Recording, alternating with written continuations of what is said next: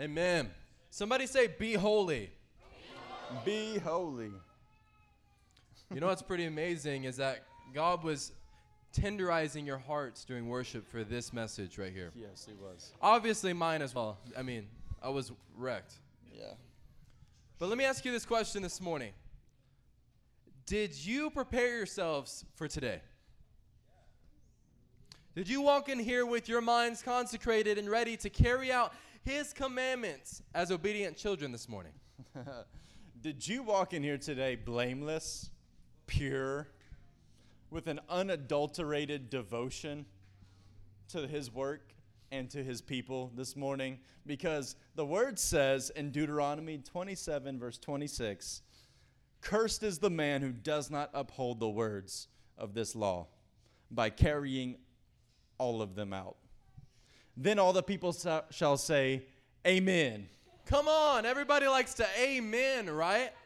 Leviticus 19, verse 1 through 2 also says, Then the Lord spoke to Moses, saying, Speak to all the congregation of the sons of Israel and say to them, Be holy.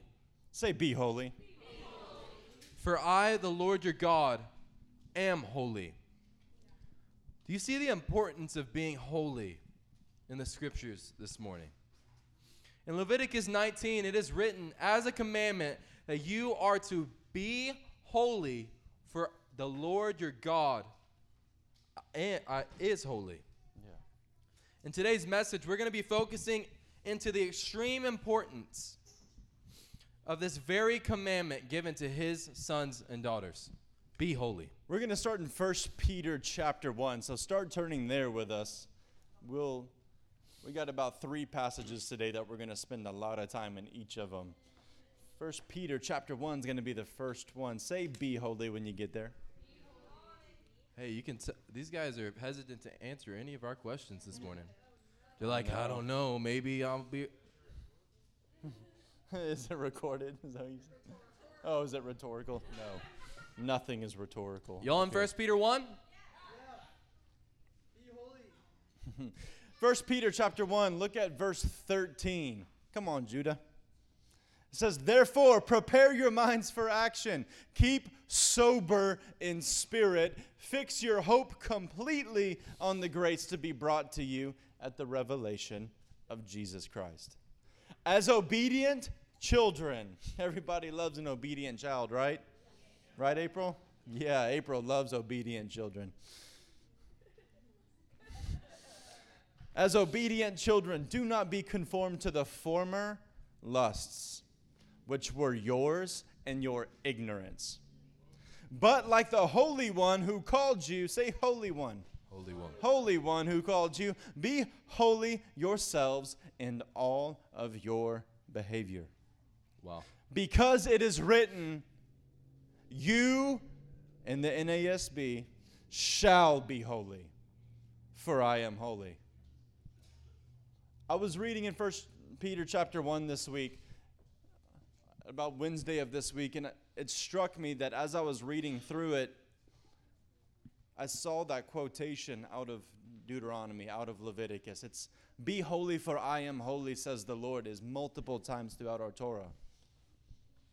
But I noticed that when I came across it, I read in many, many different translations, but my physical Bible is a NASB, and I came across this, and unlike every other translation I was reading, it said, you shall be holy. And it caught my attention, because all I had ever heard, just like probably you guys, was be holy. Holiness, church, is a place or it is a position. It means set apart. In the Hebrew, it means set apart. It's something that's consecrated. It's taken out of many of the same thing, and it's placed over here, and it is set apart for him. So how then, guys, how then can a bowl be a consecrated, holy bowl in the tabernacle? How can bread be holy? How can a menorah be holy when it never did anything to be able to be called holy? So be holy, For I am holy, says the Lord. Is that the way that you heard that the first time? It's the way that I've heard it my entire life until recently. He says, you shall be holy. Now, the cool thing is, now we don't have a screen to throw stuff up on for you. I wish we did. But in that word, you shall be, in the Greek, is the word ginomai. Say ginomai. Ginomai. That's Strong's G1096. And it can mean something as simple as the word be or to be. For all you Spanish speakers, hacer, right? It's to be something. But it also means come to pass. It also means be made. Here are some of the definitions that's described here. And the first definition on this word, and most of your NIV Bibles, ESV probably, and especially several others that are not so particular for being word to word, it said this. It didn't catch this. It didn't catch the word shall. The first definition in the Strong's Concordance says to become, to come into existence, begin to be, or to receive being. Wow. The word ginomai means to receive being, to receive your ability to be holy. So whenever you and I now read, be holy, Morgan, for I am holy, says God, we're not sitting there like, I have got to get myself together because last week was disgusting. Last week I dropped the ball in every form and fashion. So this week, I'm going to do better. I'm going to be holy this week like God's holy. Really, you're going to be holy this week like God was holy. I, for some reason, don't believe you at all. Another translation there is to become, to come to pass, to happen, to arise, to appear in history, to come upon a stage, to be made, to be finished, especially referring to that of miracles that are performed. Church, we're redefining the concept of be holy today because our entire life we have heard and we have read these scriptures when God, especially in our Older Testament, looks at Israel in their nastiest moments in the wilderness, and he says, I'm giving you this law, so be holy because I am holy. Come and be like me. And I promise you that you read it that way because they understood it that way. Do you think that God, knowing his prime creation, his beloved creation, his beloved nation that was born out of a promise, is really going to go and act and behave so perfectly that they would then become like God, like him? No. But he says, be holy. And we want to show you guys today just how much this changes things. So is holiness a product, church, of holy behavior? Or is holy behavior a product of holiness?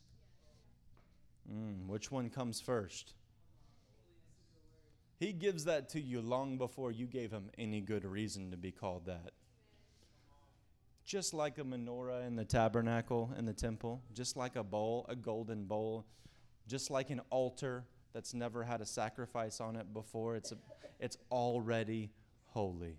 It's already holy. And even whenever the priests would go in our Older Testament and make something holy, they would make it holy. The priest would make it holy. Your priest has made you holy. You, just like those ornaments in the tabernacle, in the temple, cannot make yourself holy. So that's interesting. We have a high priest who has come to do a work to make us holy. So holiness is not a product of holy behavior, but rather holy behavior is a product of your holiness. Now, as pastors, this makes us start to look at things a little differently. So we aren't thinking anymore, and not to say that we always do, but there are definitely times that we have thought this. It's like, if they keep acting like that, if that person keeps behaving that way, they might lose it all. If that person keeps doing that. No, it's kind of backwards now is what we're understanding. Your unholy behavior is actually a reflection of what's going on inside of you already. Yeah. You are already detached from God. If you are wondering why you have the addictions that you have, if you're wondering why you can't get off the substances or the visuals or whatever that you're attached to, if you wonder why you feel depressed every day, if you wonder why you feel anxious every day, it's not because it's a punishment from God. It's a byproduct of you having already detached from Him, and you are now seeing the fruit of it. Do you see where there's room for improvement for us to draw near to Him? This is a serious subject we want everyone to consider because we are ripping out the crossed wires in our theology so that we can have flow through us everything that He's intended. Pastor Mike once used a metaphor in a sermon where he used the example of like the power grid in a city and a power line being brought to your home. If that power line is not plugged into its source, how can its intended purpose be lived out? It can't. It's just a power cable with no power, so it's just a cable. How on earth are you going to produce light in your home if the power to do so does not run through you? We're talking about holy light inside of your home. Do you guys ever feel a lack of holy light inside of your home? Maybe it's because that day you unplugged. That's a reflection of what you have been doing. It's not something that you are doing and then eventually God will pull the plug on you. It's a reflection of what you've already done to yourself. So we have to start questioning our witness as husbands and wives, our witness as moms and dads, our witness as sons and daughters and brothers and sisters under our roofs, so that we don't look at the absence of light as a punishment from God, but rather evidence that we are detached from Him and not attached the way that He wants us to be. Fundamentally, church, this is the difference between believing that God speaks in promises or that He speaks in threats. This is what it comes down to. And it's really interesting because we're like, yeah, Lord, you speak in promises, you speak in promises. But then theologically, we behave and we respond as if He speaks in threats. It was the deceiving serpent in the garden who introduced the idea. Y'all listening right now because you need to be engaged with this. This is straight from the Holy Spirit. I could not come up with anything this good, I promise. It was the deceiving serpent in the garden who introduced the idea that unless you do this one thing, eat from the tree of the knowledge of good and evil, that you will not be able to relate to God. But God had spoken before that moment that man would take dominion over his creation and that man had already been placed in a garden called intimacy, even though he did not have knowledge of the difference between holy behavior and unholy behavior. The tree held that knowledge. The tree held the knowledge of the difference between holy behavior and unholy behavior, and He didn't want you to know about it. See, in our churches, we spend month after month after month telling you how to behave holy. Do this better. Don't do that. But from the very beginning, God's entire concept of your reflection of Him had everything to do with you being close to Him and had nothing to do with you knowing theologically what is good or bad behavior. That's, church, this is how He set it up. So if there was any system at all that God set up, it was that you would not need to know the differences between good and evil as long as you stay close enough to Him that you are the very reflection of Him. The serpent, the very face of unholy and disobedient behavior, introduced the idea that we needed to know the difference between them so that then we could be able to understand who He is. Is that not how we were first taught when we entered churches as children or as young adults or whenever? It's like, you want to find out who God is? Don't do this anymore. Don't drink anymore. Don't smoke anymore. Don't cuss anymore. Don't wear those clothes anymore. Pray this kind of a prayer. Sing these kinds of really boring contemporary Christian songs. And then you'll know who God is. And none of us found out who God was. Come on. The serpent, the very face of unholy and disobedient behavior, introduced the idea that we needed to know the difference between them so that we could then be able to understand who God is, thus making good behavior and bad behavior the foundation of our ability to walk in relationship with him, which we already had the whole time. We see this really clearly in Galatians chapter 3. That's going to be the next one we look at. Look at it with us. Man, that sounds like some fruit not worth eating. Yeah, it is. Whenever your life becomes about your good behavior and your bad behavior, your transgressions begin to outshine the testimony of what Jesus did on the cross for you. How many of you have walked in blindness because all you live in is the shadow of your failure? Whenever God has brought forth his light to shine on you, and guess what? He calls you holy. Galatians 3, verse 3. Are you so foolish? Having begun by the Spirit, are you now being perfected by the flesh? I'll read this again. Are you so foolish? Having begun by the Spirit and now being perfected by the flesh. Come on, your encounter with the Holy Spirit was spirit. And at some point in time, we began to look at all the ways in which we maybe could one up on God, so then we start walking in the flesh. It's like, man, I just want to arrive at this state. I just want God to feel this way about me. Well, friend, he's always felt that way about you. I just want to be like that other man of God in my church. I just want to be like that other woman of God in my church. If I could just speak like them, if I could just sing like them, if I could just prophesy like them, if I could just know my Bible like them, then maybe. Because it's obvious that he loves them more than you. It's obvious. No, it's not the case. The question I asked at the beginning of this message was indeed a trick question. Y'all did pretty good. But that also means, how in the world can you yourself declare yourself to be holy? How can you? I like what Pastor Cason was saying. How the heck did the menorah call it? Did it call itself holy? Did the bowl call itself holy? No.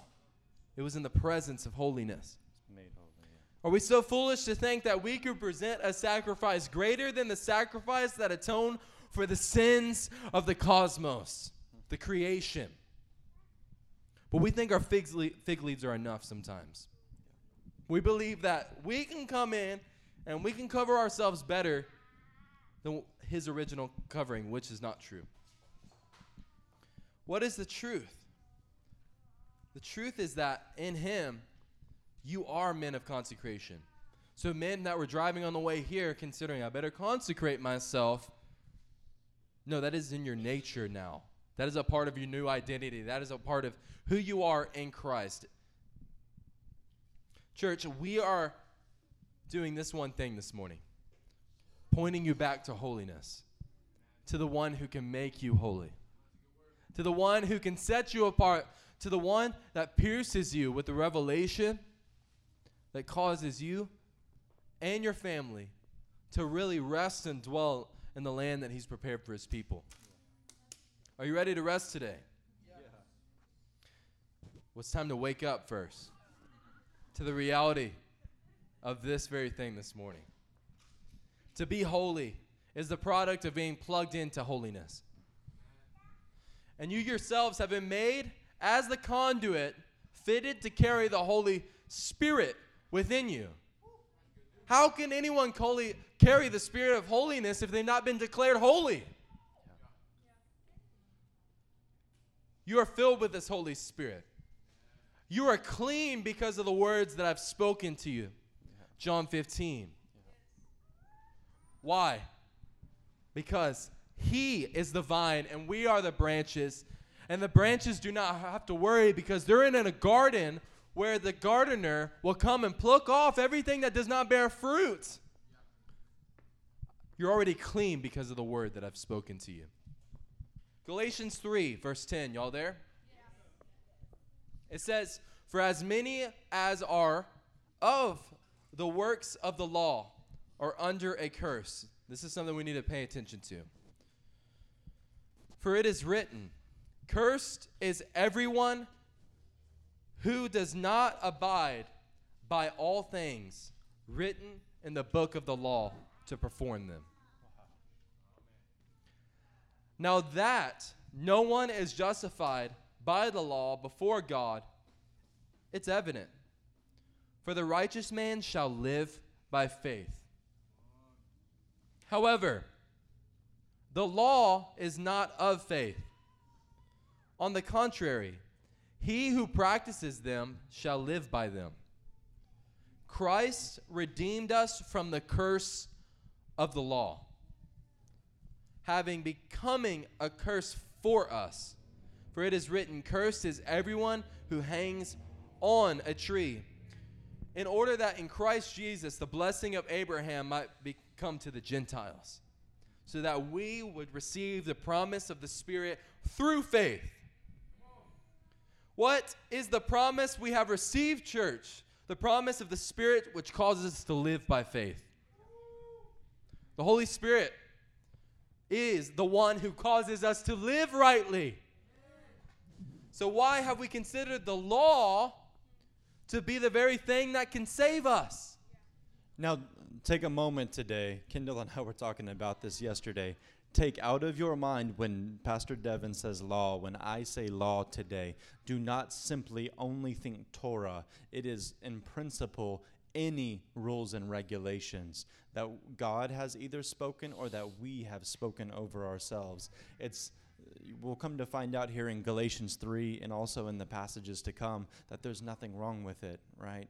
There's something wrong with us.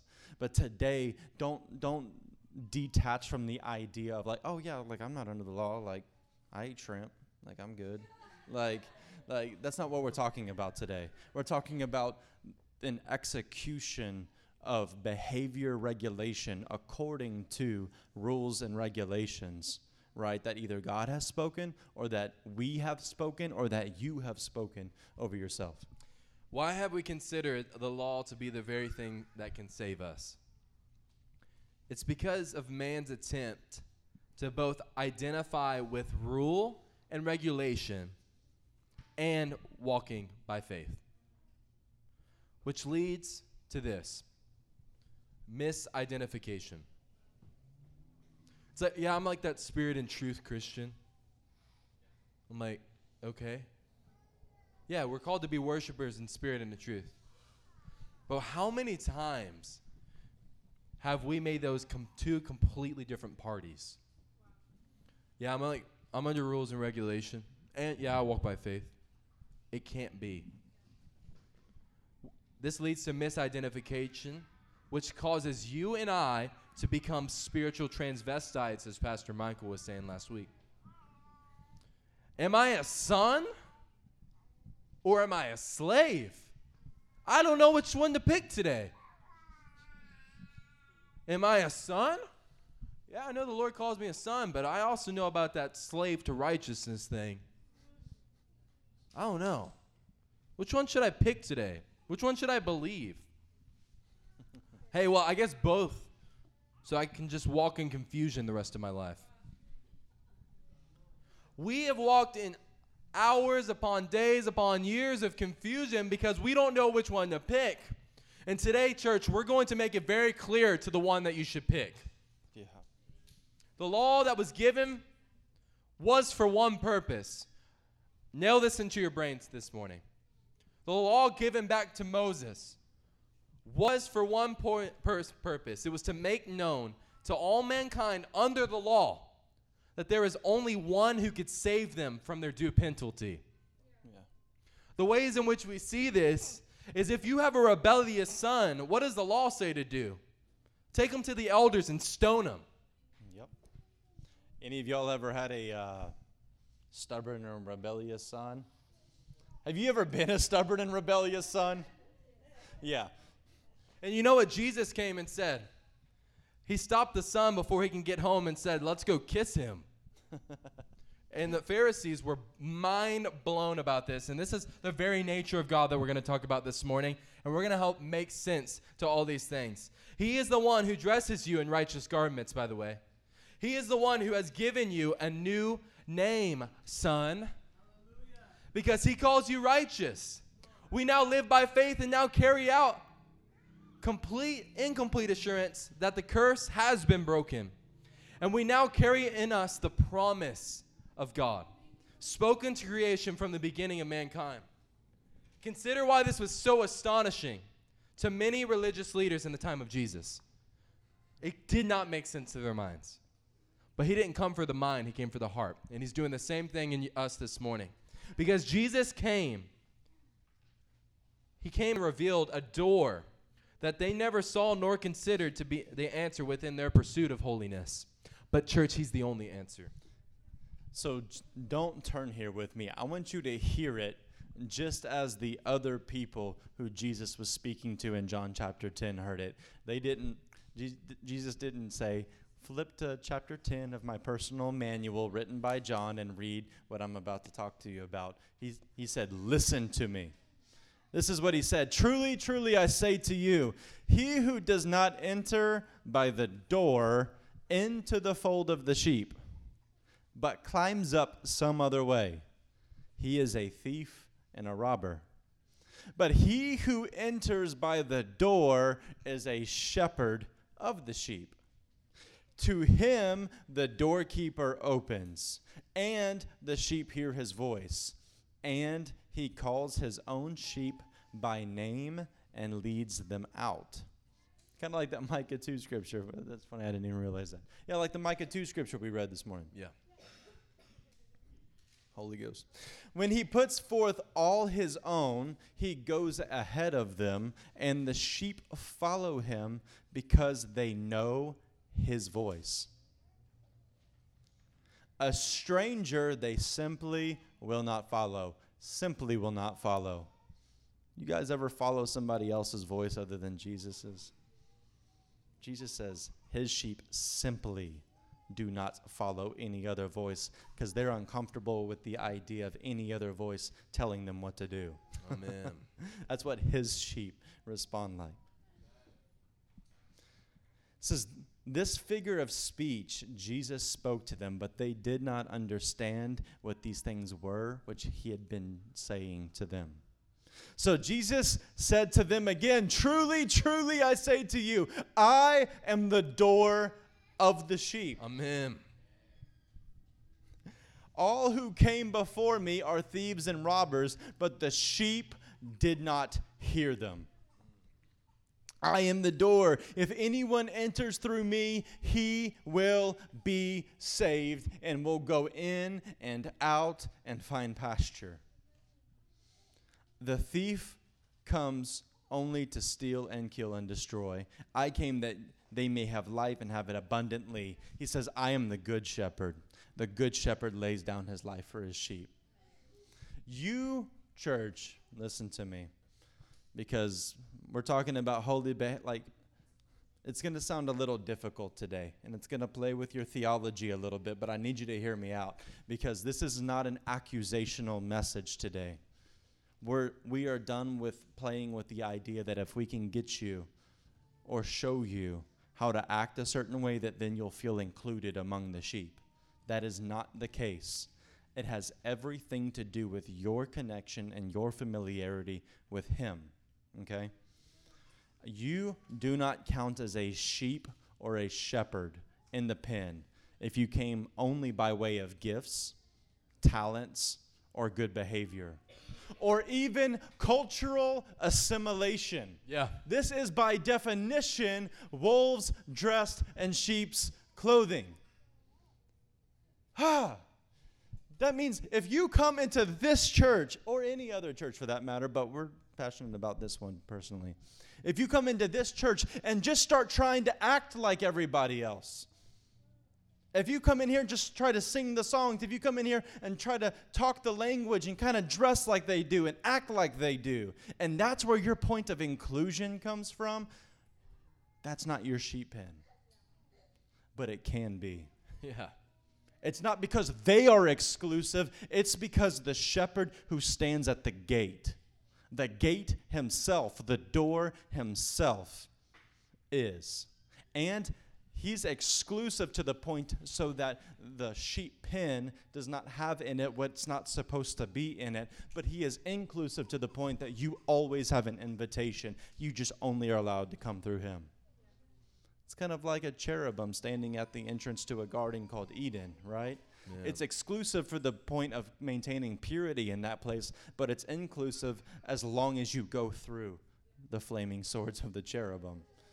He's been doing the same thing since the beginning of creation. He says, there is no way in except through him. He is the gate. He is the shepherd. He is the shepherd of shepherds. And there is nothing you or I can say to do to make that more relevant except to go through him. We're seeing where holiness is. We're seeing where a holy people, that is God's people, that is the church, that is this church. A holy people that sometimes you say, I don't feel like I belong. I don't feel like everybody else in the room. I can't pull myself together to do what they do. The whole reason you feel that way is because it has everything to do with the door. What door did you come here through? Even if you've been here for a while, what door did you come through? Because the point of insecurity that makes you feel like if the clothes that cover myself up fall off, if I'm exposed, if my sheep clothing that I'm wearing that makes me look like everybody else in this room falls off, they'll see me for who I really am. Come on. So that means the anxious, hiding behavior that you are still living in is a reflection of the fact that you didn't come by way of the gate. You came by jumping over the stall. You came by jumping in some other way. And it's not that you're not wanted there, is the whole thing. It's not that you're not wanted there.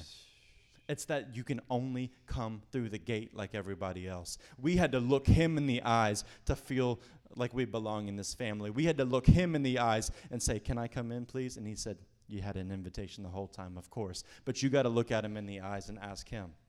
Y'all, this is fundamentally just rewiring us. It's so exciting because the anxiety that has been just completely deleted in me recently. The anxiety as to whether Devin really has my best interest in mind, whether Pastor Mike really has my best interest in mind, or this church's best interest in mind. I'm being vulnerable with you today because this is what Pastor Mike and Pastor Slaughter are preaching on at the Rising Church right now. I love my brothers and my brothers love me. We trust each other and we have each other's best interest in mind, but because we've proven it to each other. Well, of course, we can prove it to each other, but how many times have we told you we love you? And you go home and you're like, I don't know, honey, I don't think they love us. Why are you laughing? Y'all are not alone in that, I promise. That Kendall and I are having an anxiety and a stress just completely ripped out of us right now because we are finally like, okay, yes, this is our family, and this is the family that God intended for us to be in the whole time, but I never felt like I belonged. So what I have to do is go out the way that I came in, right? I count everything as loss. And I know nothing except Christ and him crucified. So that little way, that part of the fence I jumped over, I jump back over it again. I walk out, and I walk back up, and I'm still going back in, but I'm like, hey, Jesus, can I come in? And he's like, yeah, welcome home. And so now I have relationships that reflect that. I have a position in my heart. So this is what it does to us, to feel included in this family and the kingdom of God. You don't have to behave perfectly every day. You don't have to have a greater gifting than everyone else or just the person next to you. You don't have to have a greater anointing. You don't have to be the best speaker. And catch this, you don't have to have the best behaved kids either. You just belong here because you belonged to him first. And God's going to settle this insecurity in us today because it is one of the greatest threats to what he is trying to do through this body of people in this land.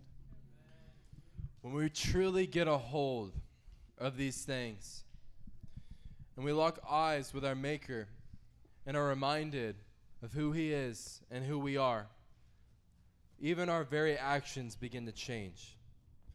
Pastor Cason and I were talking a little bit about this yesterday in terms of discipline. Your children. If you feel punished by God, you're just going to go punish your children. But if you feel disciplined and you feel loved, you will love and discipline your children. Yeah. These are two completely different things. And I want that to strike your heart this morning as we go to Galatians 3, verse 15. Yeah, picking up in verse 15. As we continue to talk about the law, pay attention to what Paul is saying here in Galatians 3:15. Y'all, real quick, y'all have to know, we chose two of the most controversial passages in the entire Bible to preach on today. We're in Galatians 3, and later we'll get to Romans chapter 7. But y'all need to seriously listen closely when Pastor Devin's reading this stuff, because it is doctrine that has confused the minds of theologians their entire lives. And we're going to show you today just how simple it is. Brothers, say brothers. Let me take an example from everyday life. Just as no one can set aside or add to a human covenant that has been duly established, it's a bilateral covenant, meaning two parties making a covenant together. So it is in this case. The promises were spoken to Abraham and to his seed. The scripture does not say, and to seeds, meaning many people, but and to your seed, meaning one person who is Christ. What I mean is this. The law, introduced 430 years later, does not set aside the covenant previously established by God. Oh my gosh. Church, that means that this was the original covenant. We've always treated it like it was the Torah that was God's first attempt and it didn't work, so then Jesus had to come and make another covenant with us. This is the original covenant that he's saying the law did not intercept. 18, for if the inheritance depends on the law, then it is no longer depends on a promise. But God, in his grace, gave to Abraham through a promise. Wow. What then was the purpose of the law? It was added because of the transgressions until the seed to whom the promise referred had come. The law was put into effect through angels by a mediator. A mediator, however, does not represent just one party, but God is one. Is the law, therefore, opposed to the promises of God? Absolutely not. For if a law had been given that could impart life, then righteousness would certainly have come by it. Oh, come on, read that again. If a law had been given that could impart life, then the righteousness would certainly have come by the law. But the scripture declares that the whole world is a prisoner of sin. Yeah. So that what was promised, being given through the faith in Jesus Christ, might be given to those who believe. Before this faith came, we were held prisoners by the law, locked up until faith should be revealed. So the law was put into charge to lead us to Christ. You hear that? That we might be justified by faith. Now that faith has come, we are no longer under the supervision of the law. Yeah. You are sons of God through faith in Christ. Come on, are you sons to Christ? Yes. Can we agree that the law or the Torah is a list of rules and regulations? Can we agree on that? Yes. Yes. Say yes. The scriptures say that the law of God is perfect. The rules and regulations of God are perfect. Why are they perfect? Because they lead you to him. The law of God is perfect. Why? Because it leads you to Christ. The problem then is not the rules and regulations, by the way. It's your relationship to him. This is the problem. Hear that again. The rules and regulations, just like when you discipline your children and you give them expectations, right? Say, don't put your hand on the stove. Don't respond to your mom that way. Don't talk back to me that way. Clean up your room. These are all good rules and regulations, right? But if your child believes that they are only loved by you because because they do those things that you tell them to do, then there's a fundamental break in their foundation of their relationship with you, right? Yeah. Furthermore, on top of Torah, we add more inferior rules. And when has any one of these rules and regulations ever given us life? Never. Ever, ever, ever, ever, ever. And honestly, it already said that in the scripture right in front of us. For if a law had been given that could impart life, then righteousness certainly would have come by the law. There is a sickness in the body of Christ, church, rooted in religiosity that tells us that we need to hurt more. We need to be more frustrated over our sin. And we need to be more ferocious in our attempts to make ourselves holy so that we can be favored and chosen by God. His special soldiers, his special ones he can trust everything to because we get stuff right more often than everybody else. This is the stuff that we're talking about. All when the original environment and relationship between God and man was an absolute ignorance of holy or unholy behavior. Wow. You just have to be close to him. That was possible because unadulterated nearness and intimacy with him was enough to not only sustain them, because how often do we pray for him to sustain us? Help me, God. Help me. Just help me get to another week, Lord. Just one more day, God. Like, just my heart's weary, Lord. We pray this stuff all the time. That's why we've been talking about Goshen so much. It's because you didn't walk through the right door. Yeah. How many times are you wondering, where's the green pastures that God was explaining to me? Or what I read in my Bible? Yeah. Well, you tried to walk through the wrong door because you've just been about gifts, obedience, and trying harder. Yeah. It's like, if I can just do this better, then I will be loved by God. That's the wrong door.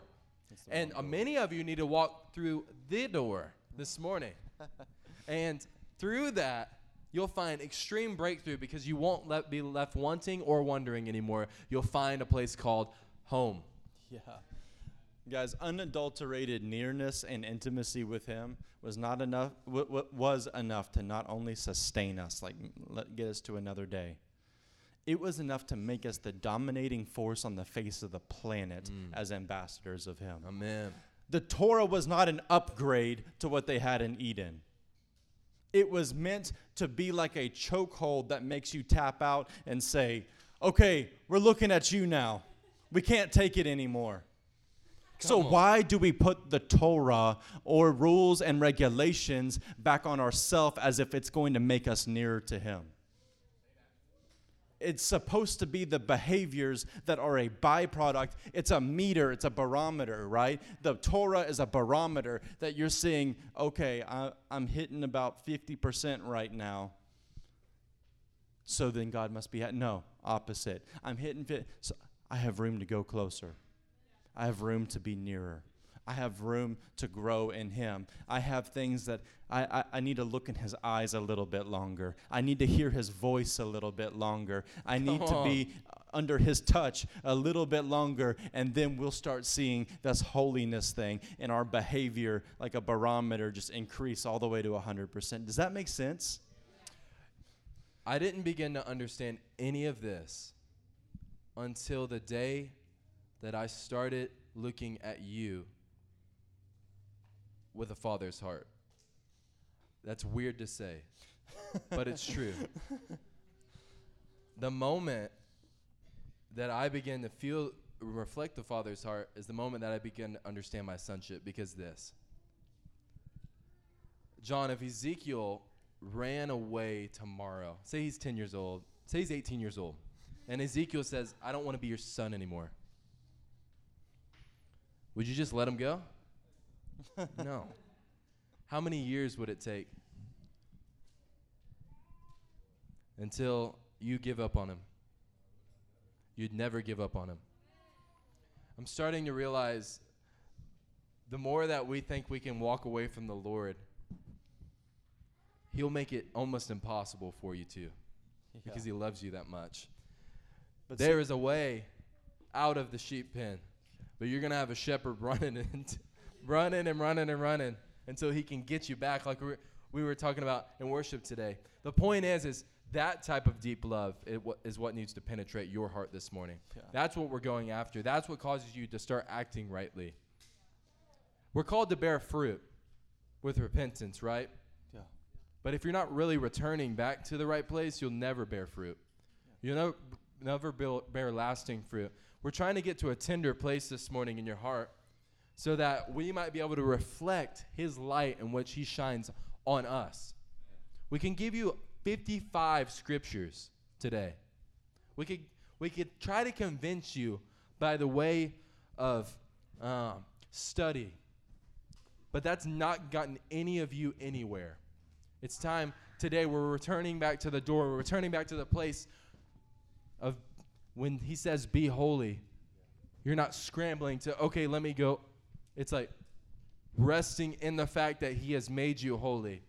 This is the breakdown this morning. This is the intended way for his sheep all along to know that they have a shepherd that wants them to rest in the green pasture in which he's brought us to.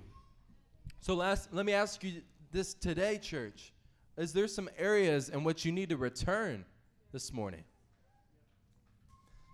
Yeah, the question is return to where? Return to what? Right? When we talk about repentance, so often we're like, return back to obedience. No, you're not returning back to obedience. Repentance is obedience. It is the action of obedience. And it's obedience to come back home because your dad called you back home. Repentance, destination-wise, is him. That's where you're going to. So here's a couple things that we just as pastors wanted to talk with you about today, because we're fixing our mentality concerning our making ourselves and making others around us holy. Getting the idea out that adhering to or teaching and enforcing law, Torah, rules and regulations will fix others around us. The only point of all of it is that it gives us an awareness of sin. We can see a weariness on parents, a frustration on church leaders, and an exhaustion on disciples to get it right and to make each other get it right. We see it on you guys because we looked in the mirror and saw it on ourselves. Yep. We're going to be honest with you. This is not an accusational message today.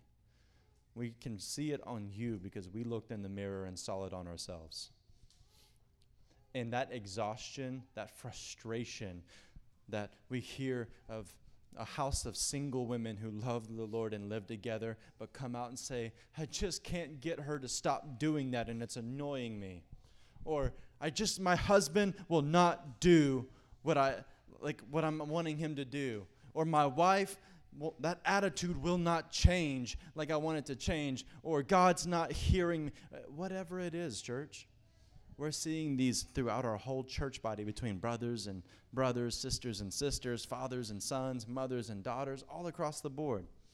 But let me talk to you a little bit about specifically parenting and children, because this has everything to do with what we're talking today. Do you understand that the physical discipline you apply to your children, whether it's spankings as some of you choose to do, or whether it's hand slaps for the little ones and stuff like that, or whether it's timeouts or whatever it is, right? These physical disciplines that are in and of themselves good. They are not enforced for the purpose of saving your children in and of themselves. You understand that? The spankings will not save them. The hand slaps will not save them. I say this because some of you are convinced that the physical discipline is going to fix that heart of sin that's inside your child.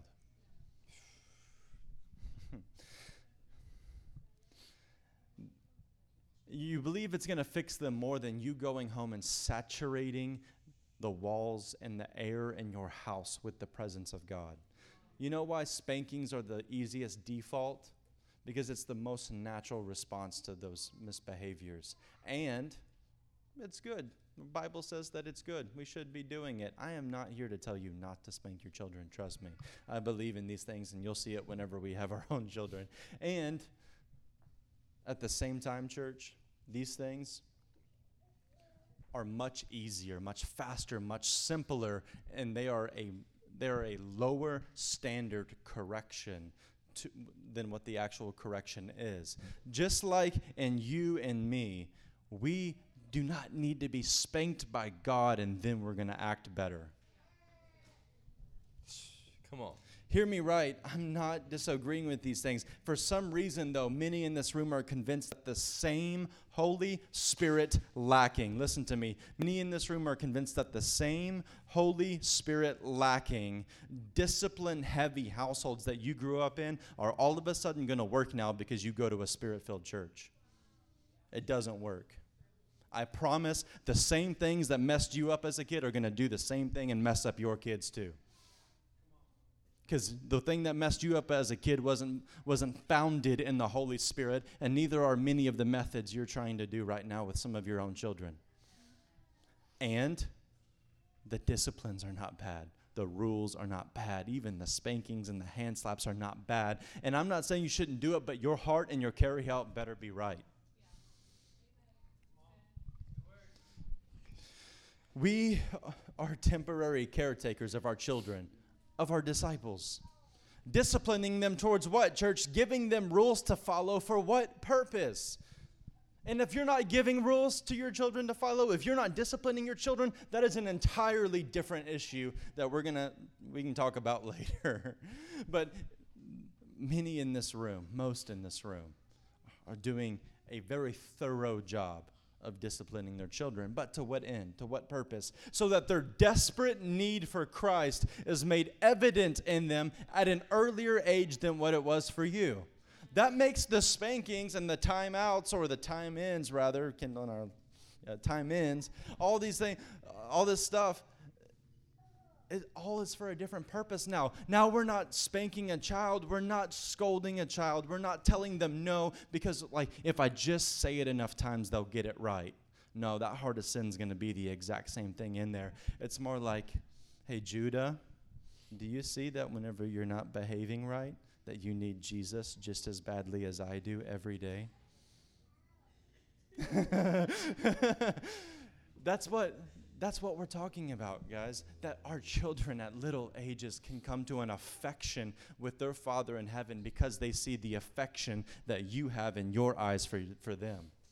If you can look upon your heartbreaking, sinful-hearted child and smile upon them and say, don't worry, I'm going to help make this right.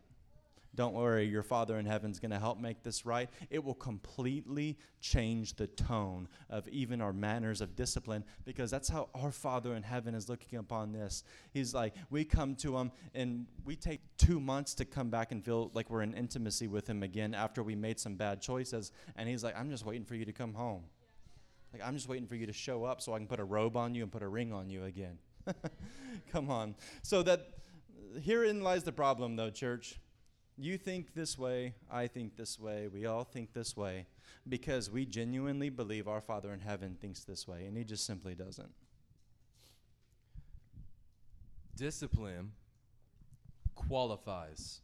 Punishment disqualifies. The moment that you go and punish somebody is saying, just go somewhere. I'm going to banish you to this corner so you can think about what you did. Time out.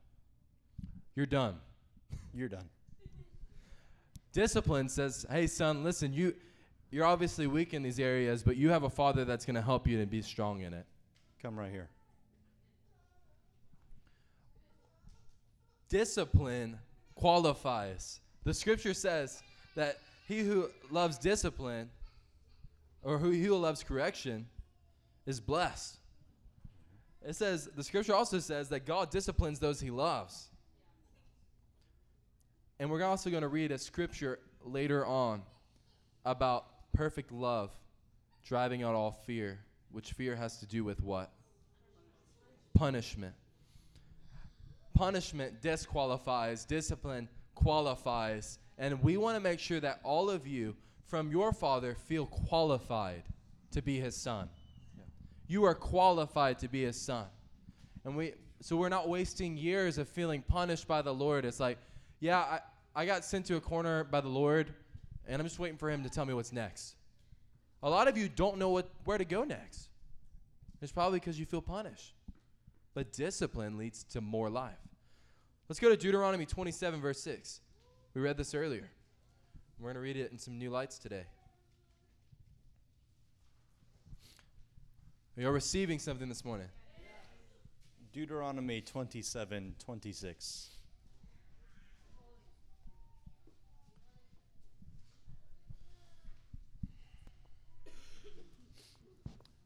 Says, cursed is the man who does not uphold the words of this law by carrying them out.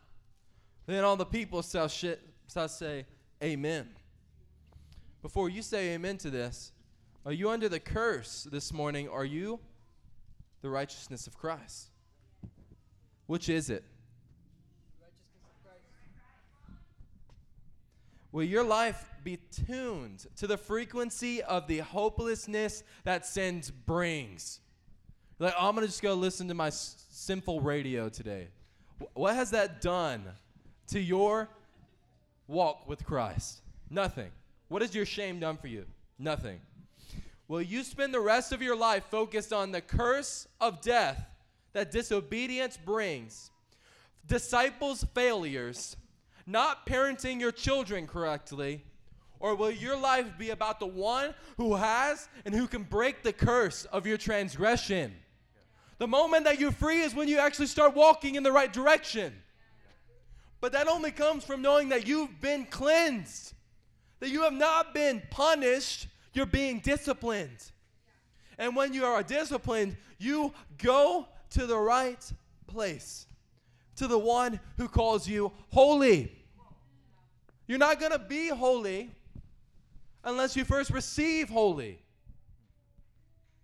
Someone in this place is about to get this lifted off of them this morning in the name of Jesus. Amen. Romans 5:1-2 says, therefore, since we have been justified through faith, we have a peace. We have a peace with God through our Lord Jesus Christ, through whom we have gained access by faith into this grace in which we now stand. And we boast in the hope of glory of God. Come on, it's Jesus Christ in you, the hope of glory. That is your testimony each day.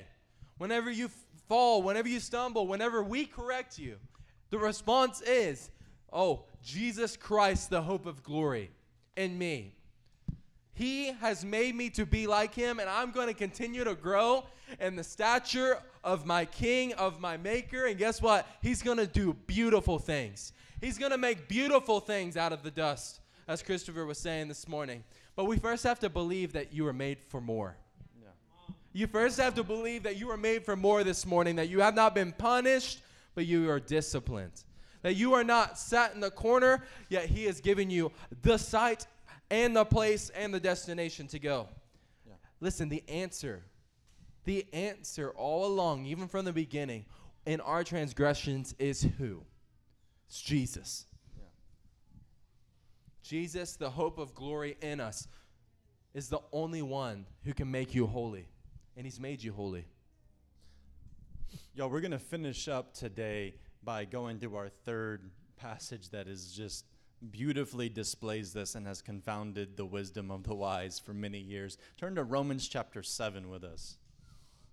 As you turn in there, today, he's making you behaviorally holy. Yeah. because you are walking with the man of holiness. Everybody's so concerned about how I'm going to do this, or like what you're like thinking about all the cool things you can do after church. Like, this is a fruit of walking with holiness.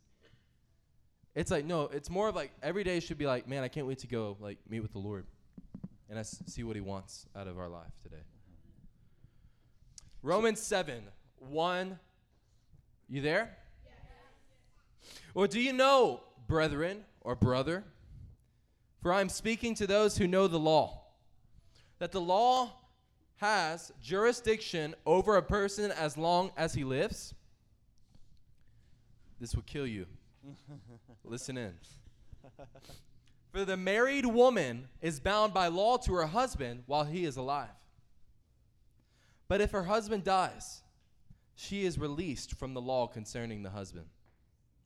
So then, if while her husband is living, she is joined to another man, she shall be called an adulteress.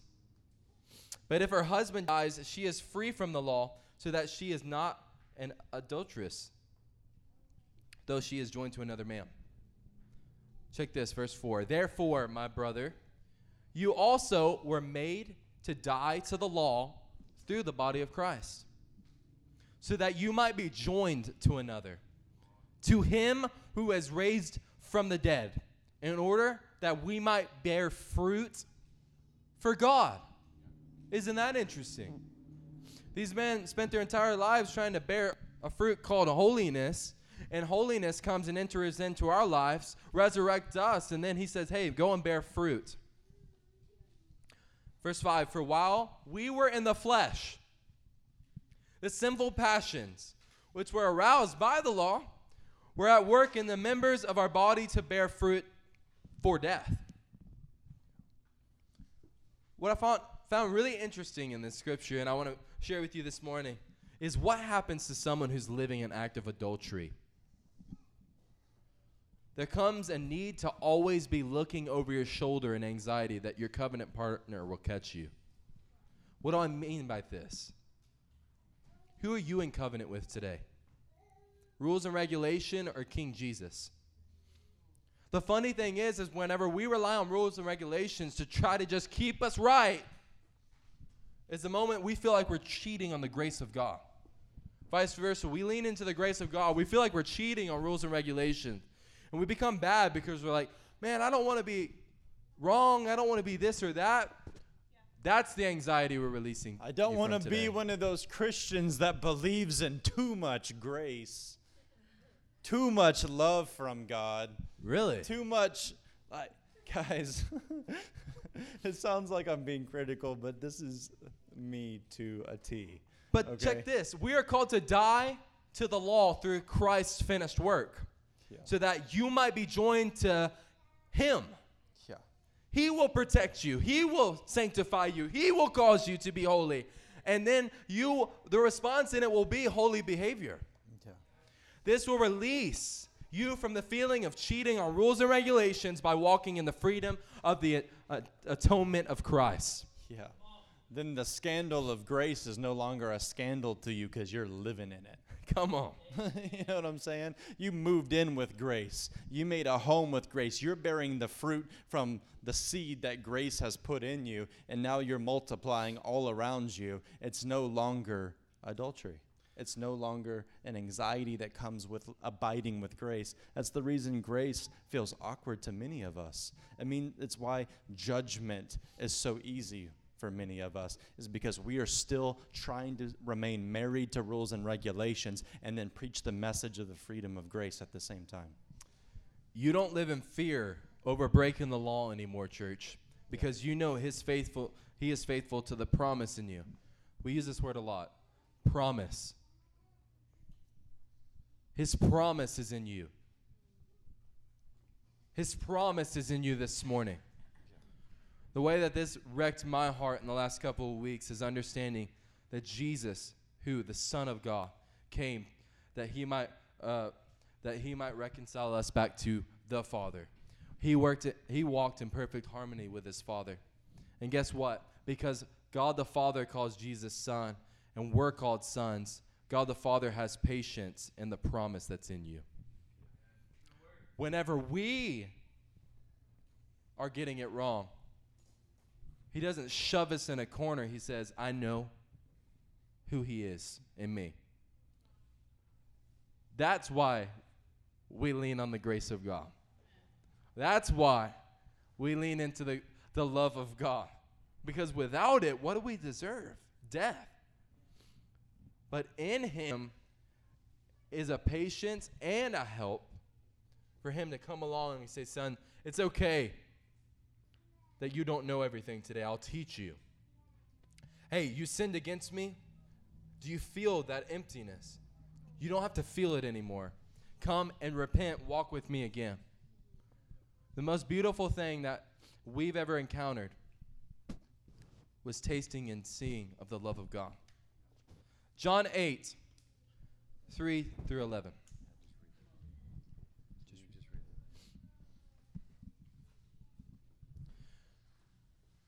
In light of what we just read, the teachers of the law and the Pharisees brought in a woman caught in adultery. Teachers of what? They made her stand before the group and said to Jesus, man, they didn't know what they were getting into. Teacher, this woman was caught in the act of adultery. And the laws of Moses, it commands us to stone such a woman. Now, what do you say? They were using this question as a trap in order to have a basis for accusing him. But Jesus bent down and started writing on the ground with his finger. When they kept on questioning him, he straightened up and said to them, let any one of you who is without sin be the first one to cast a stone at her. And he stooped down and wrote on the ground. And those who heard began to go away one at a time. The older ones first, until only Jesus was left with the woman still standing there. Jesus straightened up and asked her, woman, where are they? Has no one condemned you? No, sir, she said. Neither do I condemn you, Jesus declares. And what does he say? Go now and leave your life of sin. Wow. What grace has been extended to her in that moment, and then what is the response? Go now. Hey, did you just feel that? Yeah, now go live your life of sin. This is completely contrary to the Christian culture principle many of us learned in churches as children, that God cannot be near sin. That darkness cannot be found around him. Yeah, it can't, because whenever you do actually step into him, the darkness in you all of a sudden gets lit up with his light, right? It's not that he doesn't allow people like you. It's not that he doesn't allow people like you. It's not that he doesn't allow people like the woman here in this story. He's like, I'm just confident that if I get down on the dirt and kneel down next to her, she's going to light up with the same light that's in me. That's the confidence that God carries. And that's why he's not anxious to bring you into his presence. Though, like this woman, you've been sleeping with someone who's not your husband. Or like the prodigal son, you've been sleeping in a pen with pigs. Notice the father there never said, come on in, son. We're going to give you a bath. Don't worry. We're going to bandage you up. We're going to give you a bath. We're going to make sure you're clean before we put this good robe on you. He just put his own robe. He said, give him the best robe, my very own robe, and put it on him. That's what the father did. Imagine the muck that was still on him whenever that robe got put on him. This is what God is teaching us right now, church. But I want you to listen with me on this last part of Romans chapter 7, and we're going to close out for the day. But we don't want y'all to miss out on this. Romans 7, verse 6 says, but now we have been released from the law, having died to that by which we were bound, so that we serve in the newness of the Spirit and not in the oldness of the letter. What shall we say then? Is the law sin? Or the rules that I give my children sin? Was Torah sin for Israel? May it never be. On the contrary, I would not have come to know what sin was except through the law. For I would not have known about coveting unless the law said, do not covet. But sin, taking opportunity through the commandment, produced in me coveting of every kind. For apart from the law, sin is dead. That means both before and after. Listen, I was once alive apart from the law, before the law. I was alive before I was introduced to the law. Does that make sense? The law came. Paul, growing up, or Shaul, growing up as a child, doesn't know, and he just knows mom and dad. They're like, here, son, here's Torah. Here's rules. Here's the regulations that you have to live by. And then he dies according to these things. Then he dies to sin.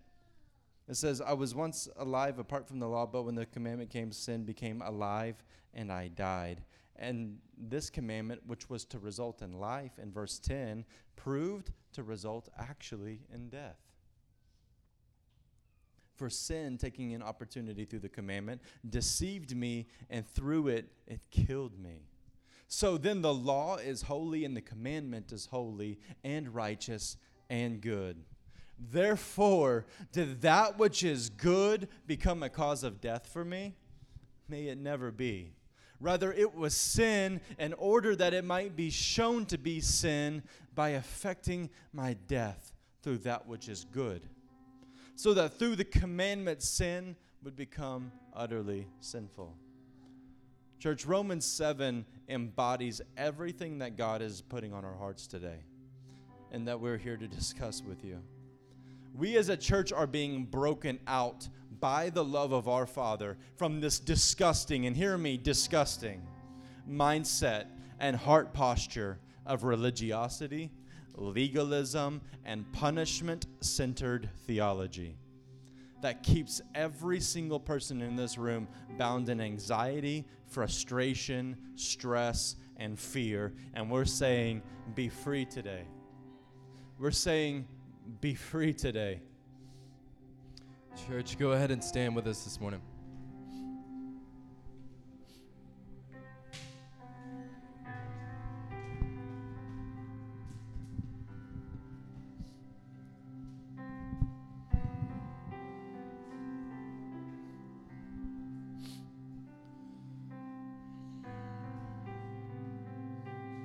First John 4, verse 15 says, if anyone acknowledges that Jesus is the Son of God, God lives in them, and they in God.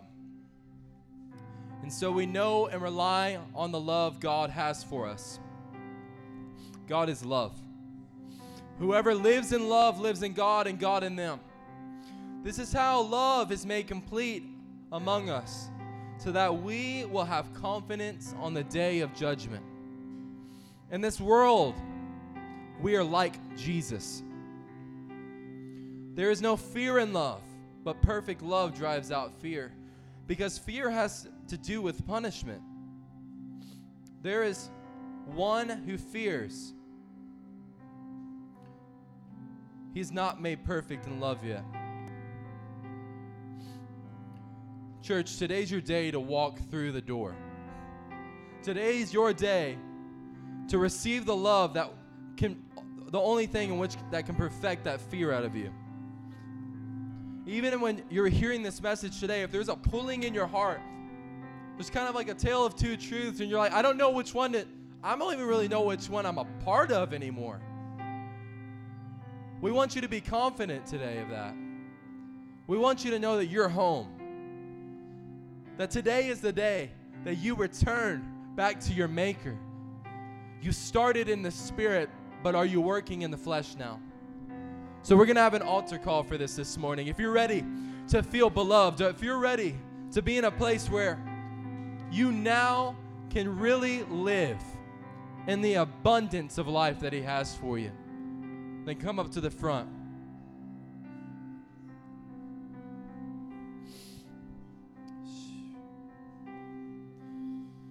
We're going to start worshiping for a moment.